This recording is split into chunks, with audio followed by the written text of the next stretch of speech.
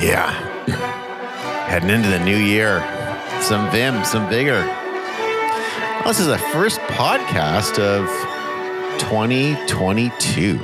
2022. Amazing. I was talking to someone the other day. 2022, that was like a science fiction date. When did that become the actual year? 2022.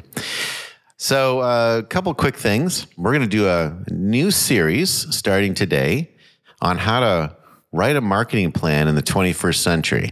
Figure we're 22 years into the 21st century, probably a good time to actually figure out how to write a marketing plan for it. So we're going to be doing this for a while. It's going to be great. I'm really excited about it. Get this question a lot.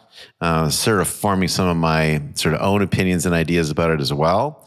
And we'll kind of head into it and we'll sort of see where we go. We'll start today on framing it and how to think about it. And you'll know by the end of today's podcast if this is something you want to keep following, because you'll either agree or disagree with me. And if you disagree with me, then, we can listen to something else. And if you agree with me, I think we'll have some fun. So I'm also wearing a fisherman's sweater. This is an authentic Irish sweater. Quick history on what these things are. So each fisherman's sweater has got a different pattern on it. And so, say this Conn family pattern is unique to the Conn family, and different patterns are unique to other families. And the reason for that is that these are an early form of identification.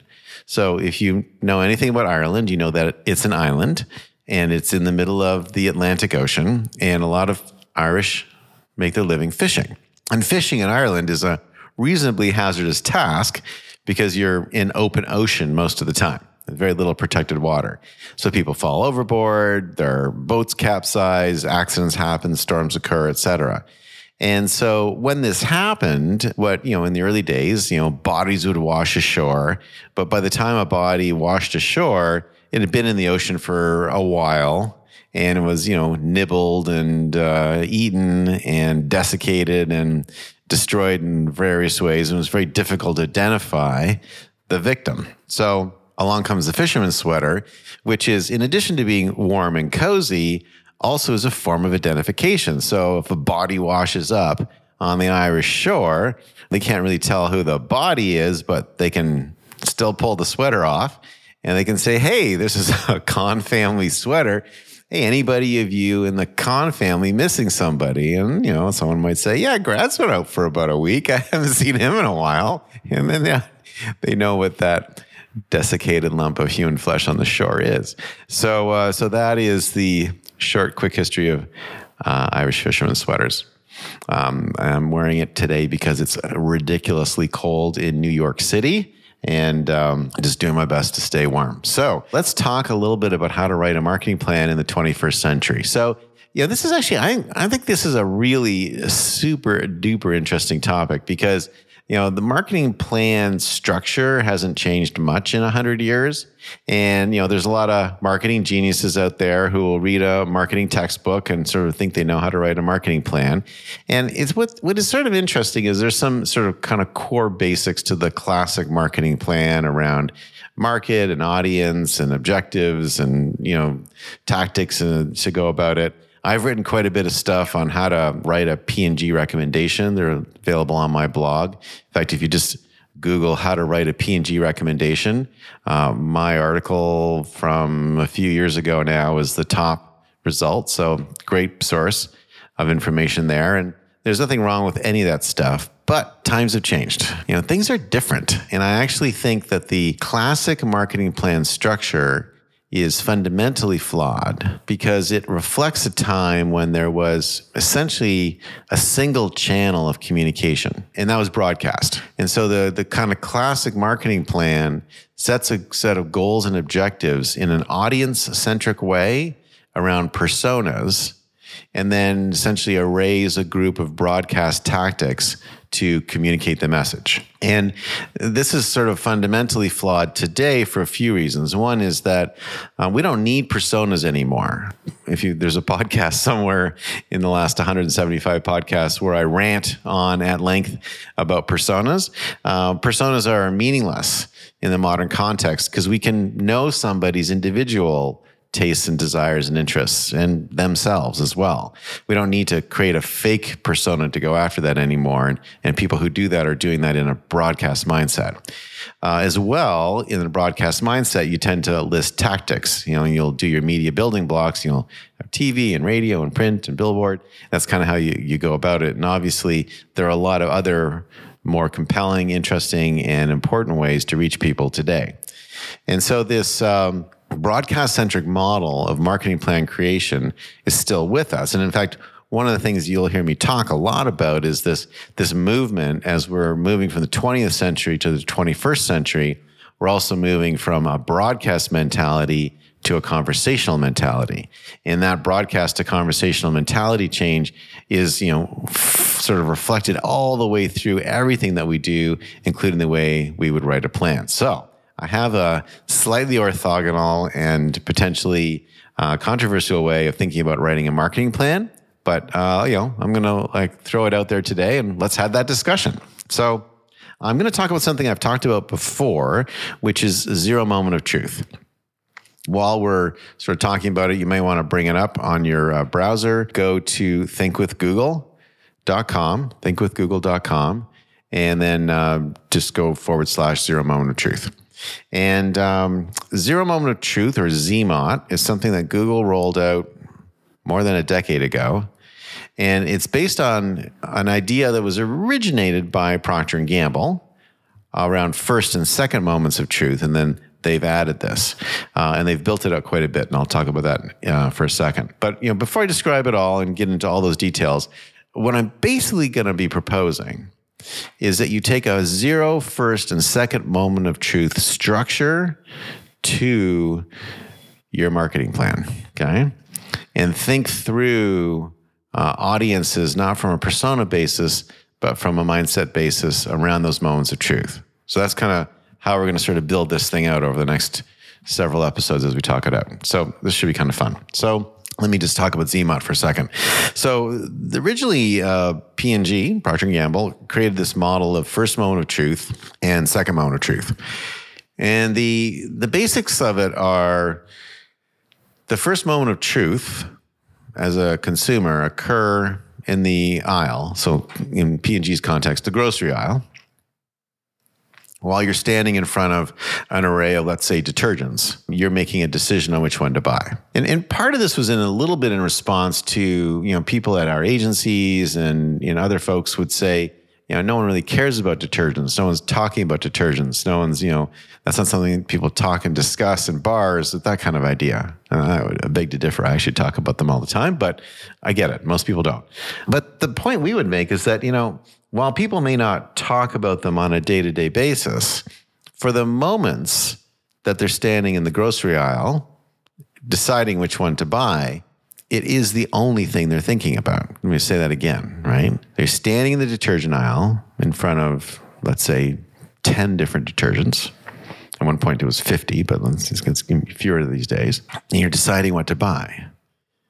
That's the only thing on your mind. And what people often forget is that the human brain is a single core processor. Multitasking is not a real thing for the human brain. Multitasking is something that a computer can do. Can run multiple processes at the same time, but not the human brain. Human brain can only consciously manage one thread at a time. You can switch. That's what people, when they say multitasking, it's actually fast switching. And there are some subconscious functions like breathing and stuff that are occurring.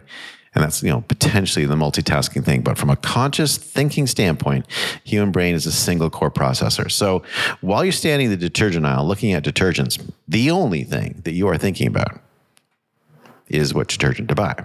That's the first moment of truth. And you make a decision. You're going to make that decision based on a variety of inputs and ads and comments. And the number one reason why people buy the detergent that they buy, well, you know what it is? Can you guess? It's what my mother used.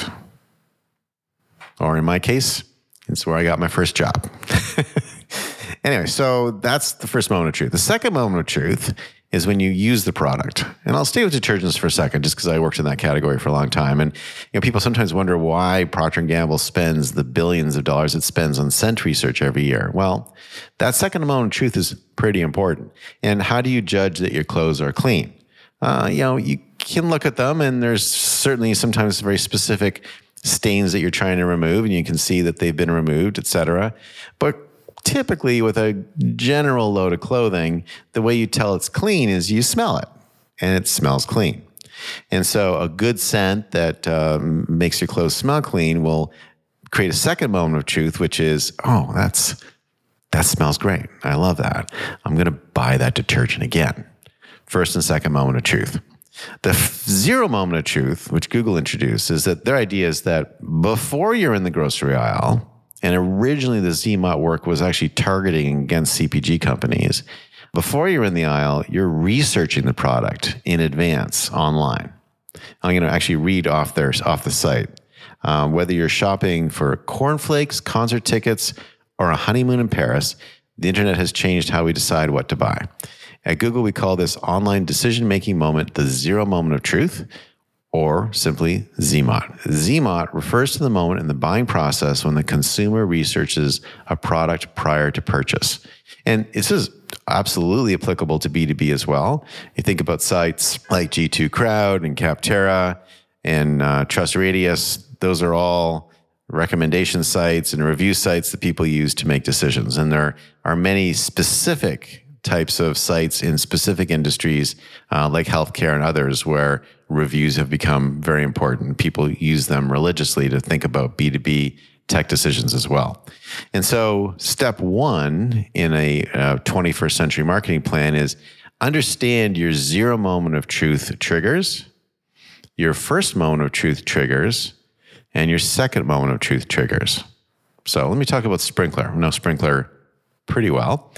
So in Sprinklr, the zero moment of truth is a pretty interesting thought process, because if you think about it, most people that come to your website in B2B have already decided to buy the product. There's a great Gartner stat that 60% of first-time visitors to your website have already decided to buy, not to find out more, to buy. So that's why Drift and technologies like that are so important, because they allow you to connect your interested buyer to a salesperson using tools like Calendly and stuff like that really, really quickly, so they can start to get that process going. Because if you maybe lose the momentum on that, it can be a problem. So that means a lot of people are doing a lot of research about products before they get there. So at Sprinklr, people are going to G2 Crowd, seeing some amazing, amazing reviews, and like a lot of them. They're going to Capterra. They're going to TrustRadius. They're also going to the analysts. They're going to Gartner. They're seeing, Sprinklr rated as a leader in the Magic Quadrant. They're going to Forrester, seeing Sprinklr rated as a leader in the Forrester Waves. They're going to Constellation, seeing their analyst reports on Sprinklr and where we're leading and where we're making great changes for customers. And people will use those analyst conversations as a way of framing what they're thinking about buying. And then they'll also talk to influencers, and they'll see there's a lot of influencers in the category. People will go on Reddit. Karma Labs is a new Reddit service that helps you figure out how to work with Reddit. I would recommend it very highly.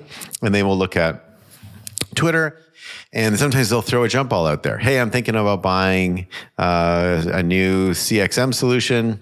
Who would you recommend? Well, people will throw, hey, unified CXM is really the way to go these days. You may want to take a look at Sprinklr. You can see all that kind of stuff out there. And really understanding that flow and that interaction is critical to understanding how to propel your brand, because that lives in this world of the organic. Think of organic as the hard-packed snow of the ski run that you want to create. And you've got a number of different organic motions. I've just talked about influencers. I've talked about review sites. I've talked about analysts. You can also have content creation that people are using and downloading and finding, right? You've also got employee advocacy. This has been a huge secret weapon for us at Sprinklr. We have 83% of our employees posting more than 2.5 times a week on how much they love Sprinklr and telling different Sprinklr stories all over LinkedIn and Twitter and Facebook, et cetera. That's a super powerful way to get people engaged and involved. There's a really great story we have this week on Prada, who's using our unified CXM platform to transform the way they deliver customer experience and to drive their digital transformation to become a 21st century fashion house. And very cool story. And some of the work that Prada is doing right now is amazing. Their co-design work with Adidas is actually quite stunning. Take a look at that. You can only look at it in the Adidas app, which is super duper clever. So have you thought, I'm going to kind of keep spinning this out, right? So as you think about this, like, most marketing plans don't actually start where I'm starting right now. In fact, many marketing plans ignore these inputs or think of them as different teams or different groups. But this is where most of your traffic is going to come from. And it's certainly where your most qualified traffic is going to come from. So that is your zero moment of truth. Think that through. Okay, so I'm going to sort of kind of put a bow on this for today. We're going to come back to first and second moment of truth. And what I'm going to do is I'm going to keep going kind of on the Sprinklr example and talk about first moment of truth, which will take us into the aisle that you want to put people in as they think about it. And that'll be in the space of programmatic display, search engine marketing, SEO, websites. So we'll talk about the sort of owned properties. So we've talked about earned right now at the beginning, and zero moment of truth, we're going to talk about owned quite a bit more. And then we'll talk about the experience that people have with the product and how you get them into a product-led marketing motion, trial motion, and product use motion. So that'll be kind of our second moment of truth, and we'll get to that as well. But for now, I think we're going to sort of stop and hope you enjoyed our first podcast of the year. I actually really liked doing this. Wanted to kind of put this down on paper for a while. And I think it's a kind of a cool way to do this by doing it on the podcast. So for the unified CXM experience, I'm Grad Conn, CXO at Sprinklr, and I'll talk to you in 2022 next time.